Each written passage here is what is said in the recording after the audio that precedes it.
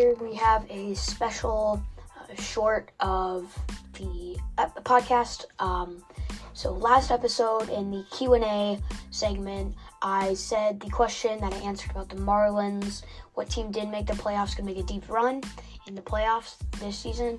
I actually repeated it. It was from the episode before that from Naaman, and I said it was from Coach Cooper, the former Larks coach. But he did have another question that I'm going to answer right now, and it is about Derek Carr. Where do you think he's going to go? I think he's going to go to the Saints. I mean, they have good wide receivers. Chris Olave, he's good, he's young, and Michael Thomas, if he can stay healthy.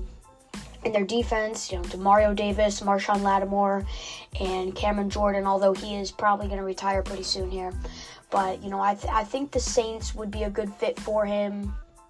They have the wide receivers. They have talent on their team. So I think, getting a good quarterback like Derek Carr, I think that could work out for the Saints. So, that's all we have here.